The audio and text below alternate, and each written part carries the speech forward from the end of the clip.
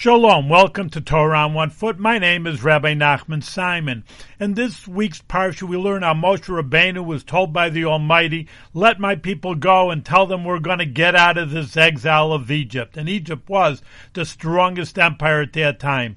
And Moshe answered the Almighty and he said, they're not going to believe me if I tell them that.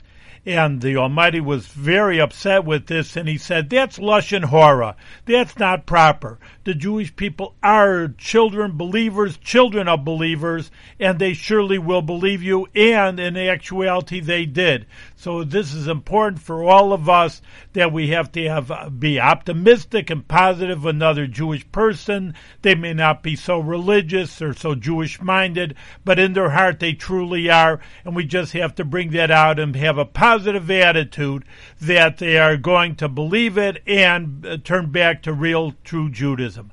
Thank you very much for listening to Torah on One Foot.